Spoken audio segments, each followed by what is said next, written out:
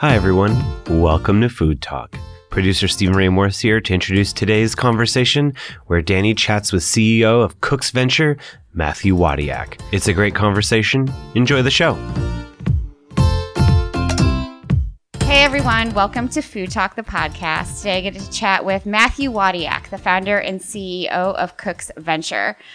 Prior to starting Cook's Venture, which I'll let Matthew explain a little bit later, he was the chief operating officer of Blue Apron, which he left in 2017.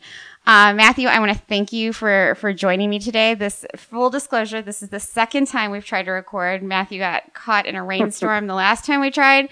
So I'm really happy. We're thrilled that we could find a time again because I know how busy he is. But Matt, as you know, I ask everyone the same first question for the podcast, and that is, What is your favorite food memory? So my favorite food memory, and I think this is consistent with last time we talked, but it's when I first moved out to California, and I was a young cook just out of culinary school at CIA, and me and two of my close chef friends moved out there, and our aspiration was to work at Chez Panisse, and nice. Paul Bertoli was recently the chef at Chez, and we ended up working for him. All three of us at Oliveto under Paul, and tasting our first. For me, tasting my first lemon cucumber and realizing that not all cucumbers taste the same. I remember and like really understanding the cultivar and the difference between like a well-grown piece of produce that you just sort of take for granted. Even like something as simple as celery, which like is just something you'd buy in the grocery store. When it's grown properly, it takes on a whole new flavor and a whole new flavor profile. The avocados out there grown from some of the smaller ranches are exceptionally different than the commercial avocados that you'll buy from Michoacan or Southern California. The tomatoes, the Dry Farm Early Girls. Oh my God.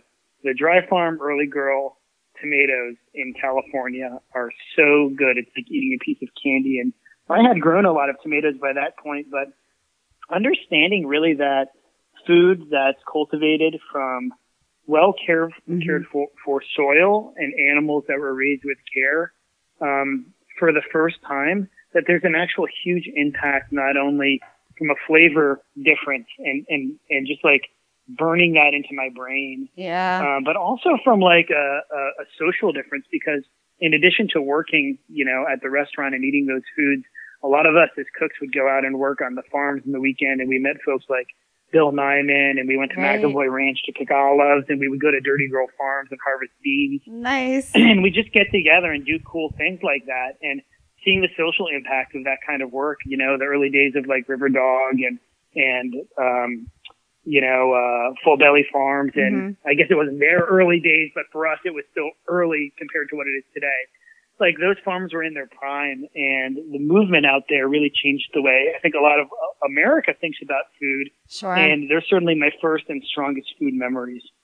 That's not my first, but the strongest. No. And that's totally cool. That's such a great way to sort of start this conversation, because I feel like what you're doing with Cook's Venture is, putting into action that passion for real food that is produced in a really thoughtful way, both socially and environmentally. So can you explain to folks what Cook's Venture is and why you decided to start it, at this point? Like why was now the time to do this? Yeah. Well, I guess a few things. It's interesting, like the evolution of any company, when you think about how companies emerge, and they never really just come out of the woodwork. And there's always like that long story behind it. So, it's like somebody who's like, you ask any business person or entrepreneur who's successful, and it's like, oh yeah, the overnight 30-year success story, right?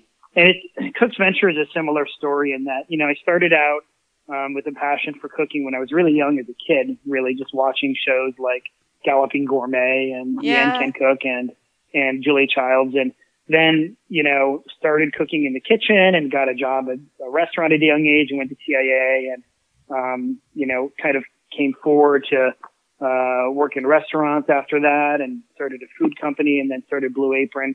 And really at Blue Apron, Well, before Blue Apron, really, like my first rendition of Cook's Venture actually started about a decade ago when I started sourcing foods from different parts of the world and really getting into ingredients and growing tomatoes and, you know, just trying to be more active, but without the knowledge that I have today, and kind of taking a first pass at the supply chain industry, realizing that there were issues with it. So when I linked up with my co-founders of Blue Apron, you know, one of the really important things for our company that was, you know, built into my DNA by then was that we needed to manage our supply chain and start working with farmers to promote the kind of food that I had kind of become addicted to but couldn't find.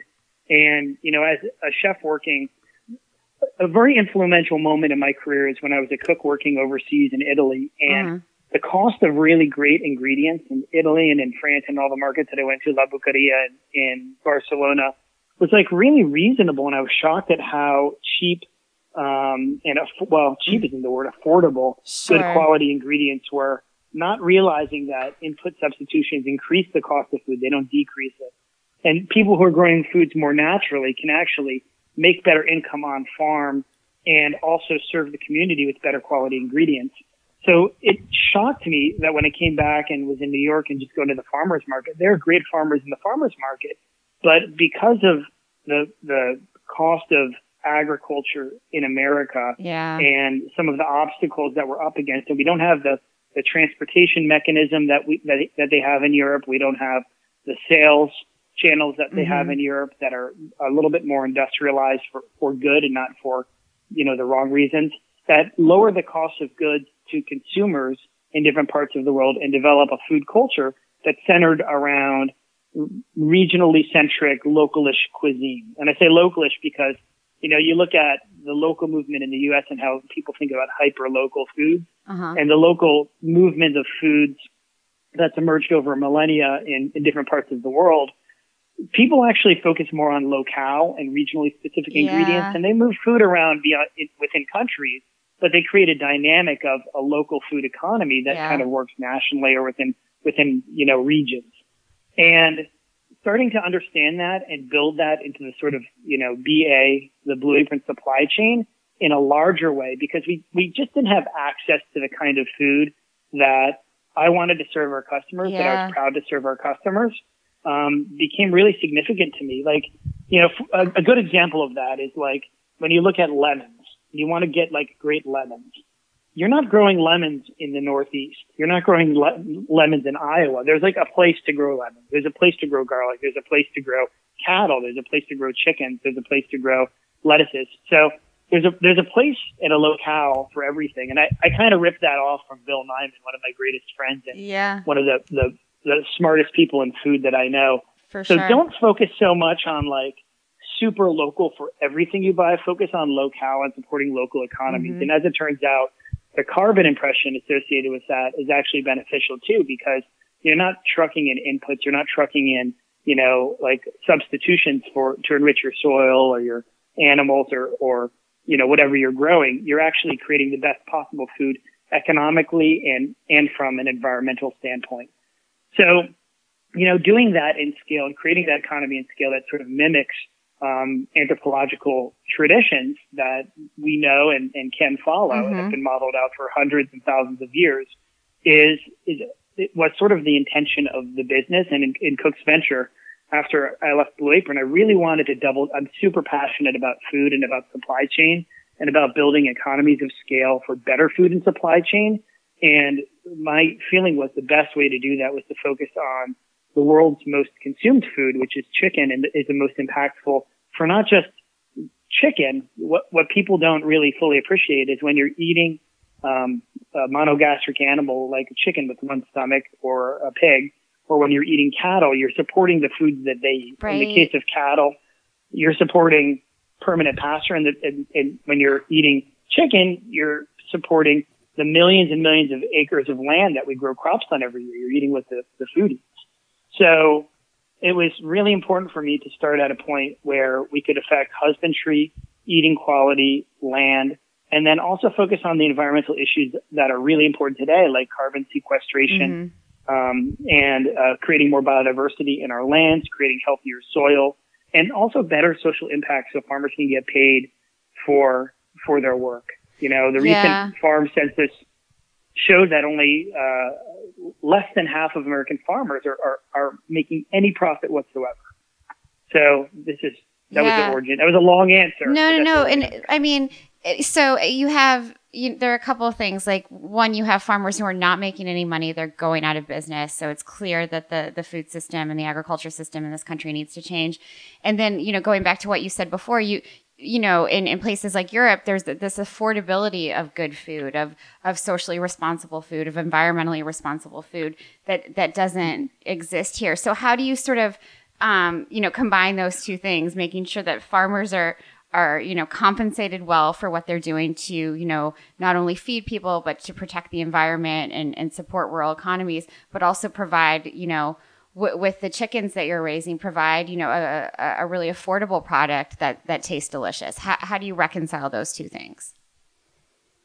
So I think that consumers feel powerless, and it is unfortunate because if you take most individuals aside and you ask them, do you want to eat better quality food if it costs you just a few cents more, almost universally people would say yes. And we're not talking about like going to the farmer's market and spending like $120 on a few tomatoes and beans. I'm talking about like, you know, would you spend, you know, 5 cents more per pound on chicken? Would you spend, you know, 2 cents more per pound on your beans, or even the same price for better quality food? And universally, people would say yes. I think we have an industrialized system where one of the biggest issues is the gatekeepers. So local gatekeepers who are barriers to entry in the food system are, you know, people who are buyers, who are traditional buyers, who are maybe commission-based in large food companies. Food companies underestimating the consumer, focusing on lowest cost of goods and not realizing that consumers are actually interested in better quality food because traditionally they've done things a certain way and you can't disrupt the way things have been done for so many years. And that sort of fear that some corporations and some gatekeepers who are the buyers have into investing in that food economy. And I'll tell you something, the consumer is not to be underestimated. People want better food. People care about better food. And even subliminally, people know when they're eating something better, you know, in an unconscious way. Sure. And you can absorb and feel that in the meal and in the experience of cooking great food with the people that you care about. So I think that's the answer, is creating an anthropology of food in our culture and making decisions around your dinner table, because that actually does hugely impact decision makers. And the more vocal you are about that, the more that people can go on social media and say, we want to have true pasture-raised chicken, not this free-range stuff that grows up in confinement with 20,000 other birds. Can you talk about that? Because I think people are really confused, because we have listeners who are like, I've been buying organic, antibiotic-free chicken. Isn't that just as good as what, you know, Matthew's talking about? So can you explain sort of the greenwashing that's involved with sort of what you've seen at grocery stores or on, you know, restaurant menus and what you're trying to do? Because, you know, when you were interviewed, I guess about a month ago now in the Washington Post, they you know, phrased it as you're doing these world-changing chickens. Why are these world-changing? Yeah. Well, there's a few reasons, and I'm glad you brought it up, and I'm also happy for the plug. But you know, but the truth of the matter is that, you know, over 99, almost anything that you can buy at a normal grocery store, like 99+% of chicken that's labeled free range or organic or anything along those lines is essentially commercial confinement based chicken that comes from, you know, one of two large companies, Cobb, which is the breeding house of the chicken, and then Aviagen Hubbard. So those are the two big genetics companies. And genetics companies are companies that breed chickens and sell eggs to big companies like, you know, Tyson and Purdue and Pilgrim's Pride and Simmons. And those companies can then put their labels on third-party organizations. It could be like 365 Chicken in a grocery store. It could be, you know, like, you know, you name any brand of chicken in any grocery store, and it could be on that brand. You don't have to name the actual source of the chicken. So you have basically all of the chicken in America coming from the genetic strains of two basic big giant companies. One of them is owned by Tyson, and the other one is an independent company that sells to almost every other poultry company. So what you're buying is into a system of chickens that are bred, and there's been a lot of press about spaghetti meat chicken and sick chickens and fast growth chickens. You're buying chickens that are bred to convert their feed, which is basically corn and soy based feed, into muscle super, super, super fast, to the detriment of their bone health, their organ health, their livability. Almost everything in terms of growing these animals has been bred out of them in terms of what they should be represented as animals, and also how they're grown, the conditions. So the only difference really between an organic chicken and a conventional chicken is the feed that it eats. And oftentimes organic quote unquote feed isn't tested, and it's imported often from overseas. Yeah. It doesn't support American agriculture. And there was a big article, I think, in the New York Times about falsification of organic feed, which anybody can Google and look up. We're talking about hundreds of millions of pounds of falsified organic feed coming into the U.S. every single year.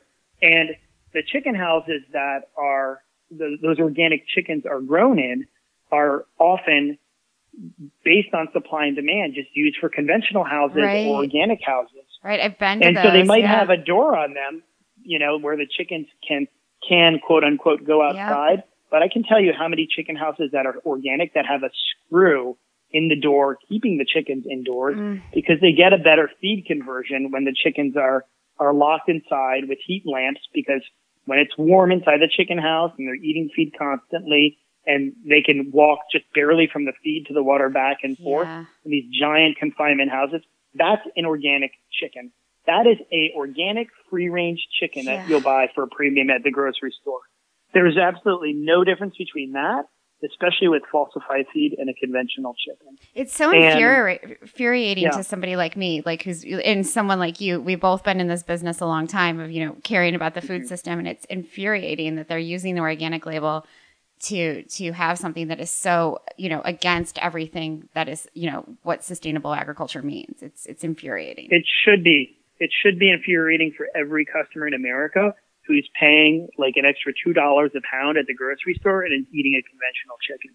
And I can tell you, it's not only on like the whole chicken that you're buying, it's all the chicken products, the chicken nuggets, the chicken tenders, the chicken burgers, all of that stuff is all coming from the same places. And, some of that is not even coming from known origin, because on further processed goods, you don't even really know the original source of the product in most cases. So you have even more, a further step of greenwashing. So, we have a real crisis in terms of poultry, which is the most eaten food in America, and the way it's labeled in our country. And I think that consumers at least need to know that when they're buying a free-range chicken, that only means that the chicken basically is, in a confinement barn along with a bunch of other, tens of thousands of other chickens. That's all that means. And there are organic standards saying the chickens should have outdoor access, but there's so many rules and ifs and buts, like under this temperature, and if it rained, and if this happened. What that ends up meaning is that the farmers essentially never open their doors, or on very, very rare occasions. And even if they were to open their doors, because of those breeding problems within the actual breeds of the birds can't even get up and walk to go outside, even if you want them to. So that's how sick these birds are. Can you describe how your chickens are raised? Can you give everyone a sense? So we know the bad part, right? What's different? We have our chickens are a three-way cross of two heritage breeds and an heirloom breed, which are breeds that came before the green wave in agriculture. So all breeds that started before the 1960s. One of them dates back to sort of Renaissance Europe. It's called the Transylvanian Naked Neck, and it goes back to sort of like Renaissance Italy as of today. Another one is the Delaware breed, which is a breed that is sort of, you would classify it as heritage breed that is almost endangered and not really in common breeding use anymore, but was very popular in the 1920s and through the 1940s. And then our third is a proprietary family breed. My partner, Blake, comes from a pedigree, pun intended, of poultry growers that had a line of different kinds of birds, and one of them dates back to the 1940s. And we cross these breeds to look for certain things. We look for immune system and health in our naked neck birds, in our Transylvanian naked necks. We look for in our Delaware breeds their laying ability, because traditionally it was a dual purpose bird for meat and for laying. And we look for virility, strength, body conformation, and fertility in our line of our proprietary breed. And by crossing those breeds through great grandparents, we're actually the only breeding program. When I say genetics, I mean breeding. I don't mean genetic engineering. So we're the only genetics company in America that's independent outside of those two, Cobb and Aviagen Hubbard. Okay. Nobody else has a genetics program in the country other than us. And we take these great grandparent birds. We select them into grandparent birds. We select those into parent birds, and our parent birds then mate and lay eggs.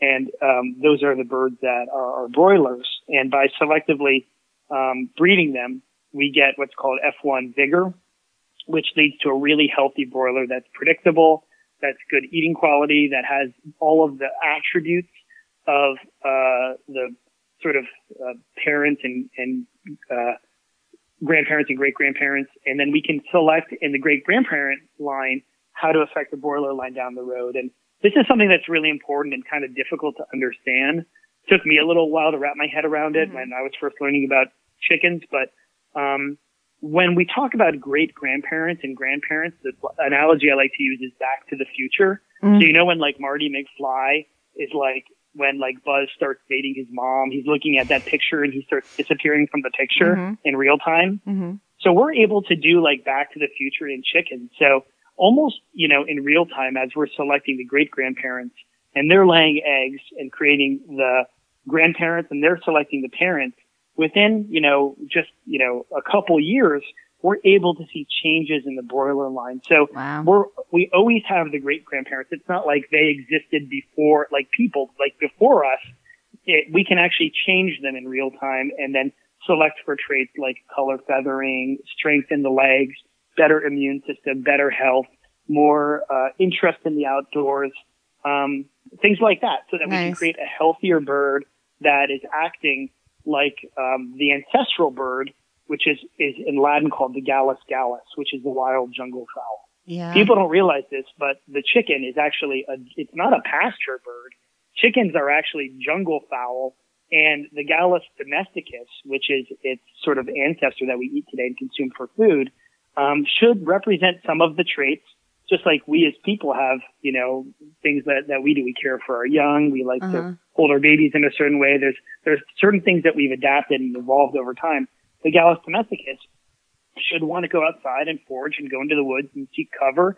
And, they don't like to be in a barn all day. They don't like to just also be on pasture. They like to be under the shade of trees, under cover, outdoors, foraging, scrounging around in the grass and the dirt and the trees and the leaves for stuff.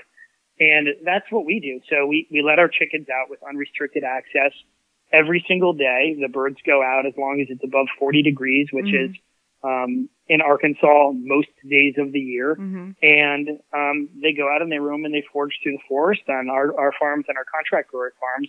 And then indoors inside the housing, we have perch for all of the birds. We put in hay bales. We hang fresh herbs.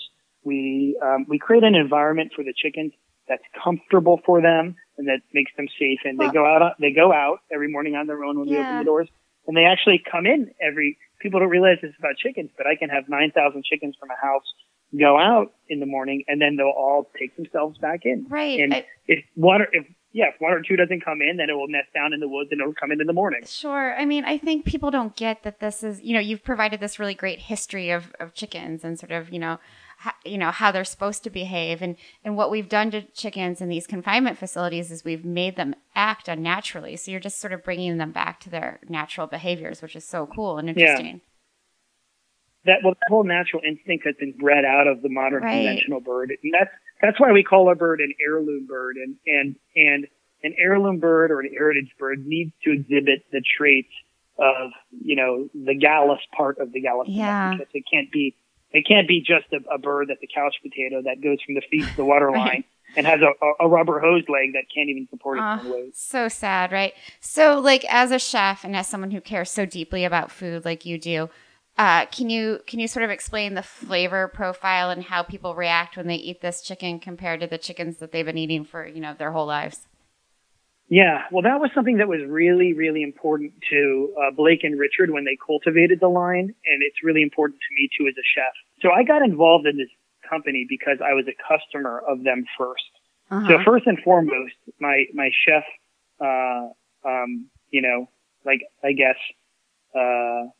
taste profile led me to this bird because it was the best tasting bird around, and I had by the time I met Blake, had been to, a couple hundred different chicken houses and had seen all kinds of ways of raising poultry from the very, heritage, very small scale operations that only raise a couple dozen to, a couple hundred chickens to really big, environments that claim to be pasture raised. But I can tell you, when you only have 2 or 3 or 12 chickens outside and there's 14,000 chickens in a house or 30,000 chickens in some of these houses, and none of the birds are going outside even though the doors are open. And then I went to Blake's place, and all of a sudden he opened up the doors in the morning and there's thousands of chickens going outside. I mean, literally more than 3/4 of the chickens outside right away in the morning, and then throughout the day, in and out all day long. So seeing that really led me to that, and really led me to understanding that this is totally different. And one of the things that was important for them was the flavor profile. So if it doesn't taste good, everything that we're doing isn't actually valuable in terms of how we can affect the husbandry of the animal, how we can affect the environment. So they really bred a bird that it tastes like a chicken, but it doesn't have any of the detrimental things that you think of as being negative in chicken. Everybody knows about the spaghetti meat thing that we're talking about. If you don't know it, Google it, spaghetti meat chicken. There's probably 50 articles about it now. It's from the muscles being overgrown from the chickens growing too quickly. And the meat has a rubbery spaghetti-like consistency.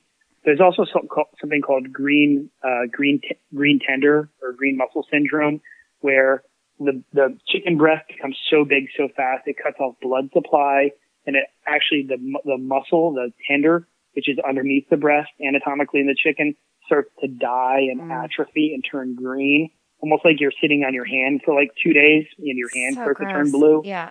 Yeah. And then there's a number of other diseases, white striping, or conditions, I should say, white striping, where the collagen just builds up throughout the chicken breast and you bite into it and it's like eating a rubber hose.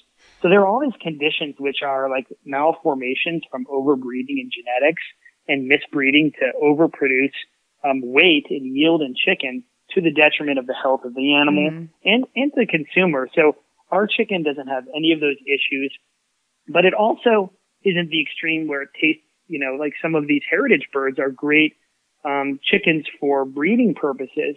But if you're going to eat, for example, a really old, Plymouth Rock, which is a breed of heritage chicken, or even a pure line Delaware, you might find that, 100-day Plymouth Rock chicken would be a little gamey, and the leg meat and the thigh meat would be, if you didn't braise it for 2 hours, it would almost be difficult. Some of the restaurants that serve those chickens, and I like the flavor of those birds, don't get me wrong, and they're wonderful chickens, but they're so hard to cook that they're inaccessible to most customers. So when we set out to create our program, it was really creating a cultivar of bird that's an heirloom bird from those pedigrees, but that it's tender from a muscle quality standpoint and also has great husbandry. So what we had to do that was through the breeding stock and through selecting the right kind of great-grandparents and grandparents and parents, we built a curve of the chicken that's different. And so when our chickens are are young, they put on their bone system, their immune system, their skeletal health, and their ability to go outside and be really active early in their life. So when you look at our chickens at like 35 or 40 days compared to a conventional bird, they look like skinny teenagers. Like they're like pole vaulters or like track runners, you know? Yeah. They're just running around, Gawky. they're skinny, and our farmers might say, man, what the heck's going on? These chickens are too skinny. We're not going to have any bird to sell. But what happens is, we have epigenetic trigger that kind of is like flipping on the light switch, which is like a teenager, they hit 18 and they fill out, our chickens fill out at the last part of their life, but only after they've used that feed to convert into bone density and an immune system and skeletal frame and overall health. So you can only do so many things in a bird genetically at a certain point in its life. So by focusing on the right things first, then you put on the weight, the bird can then support the weight of the extra meat because it has a strong frame, because it's a hardy, big-boned bird. So that allows us to create what you call in the industry body conformation, which is like it looks more or less like a regular chicken that you buy in a grocery store. The meat is a little bit more because it has more blood vessels and more muscle cells per chicken. You don't get any of those really stringy, like, spaghetti meat kind of fibers. Tough, yeah. It's a finer texture, and that's the first thing you notice. And it tastes more like, the flavor profile, I describe it as umami, like soy or, I don't want to put people off who don't like mushrooms, but it just kind of resonates in your mouth a little bit more without being gamey. And it tastes like chicken. I mean, it tastes like a chicken should taste without any of the flaws. So basically it's just good. So interesting. So I guess people who, are listening are probably thinking that all sounds great. That's awesome. I'm really impressed. But what's the price? Like, how much is this going to cost me? Can you talk about how you're able to price these, again, in a way that's, good for farmers, good for the consumer, good for the environment, et cetera? So the main problem with a lot of agriculture isn't actually the cost of growing the agriculture. Our chickens do cost more to grow because they obviously live longer and we have better quality feed and better quality environment for them. However, our livability is also higher. So our livability is 97 to 98%. Damn, and by commercial standards, it's like 92%. And some farms that are in the lower end are in the 80s. So having more livability helps with the cost from a yield perspective, and that offsets some of the feed pricing. And then the biggest cost to consumer is actually the variable cost associated with processing, live animals and processing food in general and weight. So because we're vertically integrated not only into our breeding program and our hatchery, and we have a great relationship with our milling partners and our farmers, and our growers, we're able to manage our costs on that end of things. But by processing our own chickens, if we were going to co-process our birds, it might cost us $3 or $4 per chicken to process our birds, but we can provide quality jobs at really great social living wages to communities in Arkansas and Oklahoma. We're right on the border of Arkansas and Oklahoma, who really need those jobs, and we're actually in the Oklahoma quality job. We qualify for Oklahoma quality jobs because we pay above a certain wage. And that allows us to process our birds in scale. And scale is really the secret. So good husbandry, and then managing the bird up through the processing, the initial primary processing of that bird, then bringing it into an environment where we can, cut it up and package it and turn it into a consumer, food that people can enjoy in a way that's economically efficient versus cutting one chicken at a time. If you're a small farmer and you're just processing a couple hundred birds, you've got to consider your feed cost, which you're already paying a premium on. You've got to consider your processing costs, which you're probably doing yourself. You've got to consider in driving that small number down to the market and paying somebody to stand in the market to sell your chicken. Now you've got a $40 chicken. Now for us, we're able to do, all of those things the right way in terms of supporting our growers and supporting the community and creating quality jobs. But because we have the scale, because we're vertically integrated, Our chicken is, for example, it's currently selling for $3.99 on Fresh Direct, which is not even their highest priced chicken. Right. We're sort of like in the top middle tier of chicken, but it's comparable to what you buy in a grocery store, sort of in the middle high end of a bird. But, it's all about driving that scale and supporting the local community through supply chain efficiency. No. And within that, we also pay our growers, which is worth mentioning. We grow a lot of the chickens on our own farm. And then any growers that are near us who want to participate in our program get paid almost twice the industry average for growing chickens for us without all of the capital improvements that are required by other poultry companies. So people who have existing housing, we're like, don't upgrade your housing, cut big holes in the side of your housing, in fact, with a Sawzall, put in some nice ramps, put in some beautiful clear curtains, and create an outdoor environment through landscaping, which costs nothing other than hard work, that will allow your chickens to thrive outdoors. That's what we're looking for. It's spending less money, not more money, and getting the farmers to keep that money. Very cool. I want to turn back to the environmental sort of aspects of this for a minute. And this is my second to last question because I know we're running short on time. But, when I was reading about Cook's Venture, and one of the things that, sort of stuck out for me is, not just the commitment to environmental sustainability. Any company can kind of say that. But I like that you're partnering with a couple of different nonprofits that I also admire. And I think it's Union of Concerned Scientists, Rodale, the Rodale Institute, and then the Savory Institute. Can you talk about sort of how that developed, why you chose those three orgs, and why that's important? Sure. Well, Trent Hendricks, who's a good friend of mine and has been very helpful from the Savory Institute, is somebody who has been really useful in helping us identify how to better manage our land with specifically our feed providers, and looking at how to integrate animals and better crop rotations into feed, and measuring our soil testing through better agronomy. So this is year zero for us. We're going on to all of our different each individual feed farm that goes into our feed mix, and we're integrating different crop rotations like lupin, lentils, hemp, which is now traditionally was in some feed formulations up to 30% of poultry feed, and is a great feed alternative and soil alternative for chickens.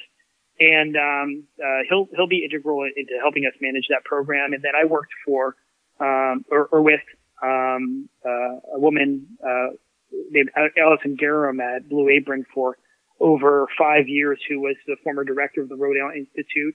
And we have a lot of respect for the work they've done in terms of their 40-year crop report, their all of the recent publications, which are listed on our website under what is regenerative. We have a whole page of like different press links. John Foley from Project Drawdown talking about carbon. Just having conversations with him and getting an understanding of the different social impact and environmental impact solutions that he's working on. And of course, Ricardo Salvatore, who I've known for many years at Union of Concerned Scientists, and his literature and talks, which are also on our website.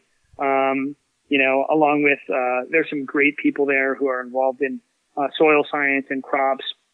Marcita Longue is another great example of a person from Union of Concerned Scientists who is really a thought leader and maven in the industry. So getting feedback and having dialogues with all of those different folks over the many years I've been involved in agriculture, and having continued conversations in the future. And instead of pushing back on their feedback, really listening to them, taking their feedback and administering that into scientific principles that can create agroeconomic stability to create more revenue and profit for farmers by creating crop rotations that are more biodiverse and require less synthetic inputs, therefore lowering the cost of production while also creating the right nutritional balance for birds. So if you're able to create a crop rotation, for example, where 95 or 100% of your crops in rotation in various parts of your field is growing to meet the nutritional needs of a single source monogastric animal like our chickens, then now you have high utilization of your land. Yeah. And through high utilization of your land, you can get paid more without having to go through intermediaries as a single farmer. So that's part of the problem with the cropping system in our country is we basically grow these commodity crops and then we, send them off for ethanol production, which is about 40% of America's corn, or for cattle, which are ruminant animals that should be living on permanent pasture anyway. Sure. So we should be focusing a lot more on biodiversity on lands through crop production that is specifically nutritionally formulated by rotation to meet the needs of the monogastric animal, which is the highest use of, or for human consumption directly, which is the highest valuable use of land in America. So all of this talk around not having enough food by the year 2050 when the world's population grows, which is like, every other article that I read about the food system is complete, nonsense when you consider that we throw away through ethanol and cattle feed half of America's largest crop, corn. Absolutely. And maybe if you can just answer this sort of quickly, I mean, this waste issue is one that's really important. And people are very used to just eating, certain parts of chicken, a roast chicken. Can you talk about why it's, what your hope is that consumers will eat more of the chicken and sort of, do a sort of a beak to foot kind of approach when they're eating your chickens? Yeah, eat the whole bird. I mean, that's it, plain and simple. Like, look, the dark meat is delicious, and there are some fallacies around the nutrition of chicken. Actually, we did an independent study with the University of Arkansas and found that because our chickens are pasture raised and are a healthier breed, our omega-3s in our chicken are actually higher than conventional chicken, even though it's chicken for chicken. The environment that an animal lives in affects very much the quality of the fat. So a lot of people are afraid of the skin and the fat in the chicken. But if you have an animal that's well raised, whether it's beef cattle or pork or chicken, if they grew up in a pasture environment and are eating more celluloid material, grasses, thriving off the land, they're going to be nutritionally more dense by nature because as Dylan Savarine said, his actual quote was, "Take me to your kitchen and I'll show you who you are, but people know it as you are what you eat." Right. And chickens are no exception to that. That's great. So if people want more information, where should they go to find more about your company? So go to our website, cooksventure.com. That's COOKSVENTURE.com, and explore it a little bit. Look at some of the press on the website, but especially look at the What is Regenerative page, where we lay out, we have a video on the website where we talk about the basic kinds of animals and plants in the food system. We have some documentation about that, and then we have a whole slew of supporting articles and videos and books that you can really dive into, and they're really entertaining, they're really fun, and you can really get into like just a funnel of knowledge just by exploring that information and learning more. I'm certainly not the only person who's interested in regenerative agriculture in America. There's a movement. There are hundreds and thousands of people behind this movement, including people like yourself. So thank you for having me, on the show and being such a leader yourself. But we need to bond together as a social group and create a modern anthropology of food thinkers who are awake and who are spoken. I love it. Okay, so final questions. These are rapid fire. Yep. There's 3. You just say the first thing that pops into your head, Matt, okay? Got it. What is your favorite book?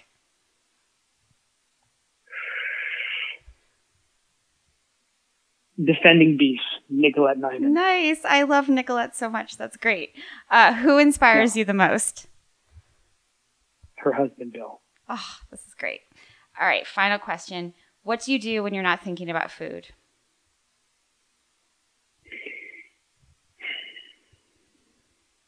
Is cooking food a reasonable answer? No, but I'll let you have it. You're a chef. You think about food all the time. That's fine. It's awesome. Can you give your website out one more time, please? Yeah, sure. It's cooksventure.com, COOKSVENTURE. Matt Wadiak, it was so great to talk to you. I hope to see you again soon. Thanks for all that you're doing. Thank you so much. I really appreciate it. Have a wonderful day. You too. Bye. Bye. Thanks for listening today. A shout out to our producer, Stephen Ray Morris, who makes this podcast possible. And please subscribe and rate this podcast wherever you listen. It would really mean the world to me. You can check out Food Tank at foodtank.com, email me at danielle@foodtank.com, and follow me on Twitter at Danny Nierenberg and on Insta at Food Tank. Thanks again. See you next time for Food Talk.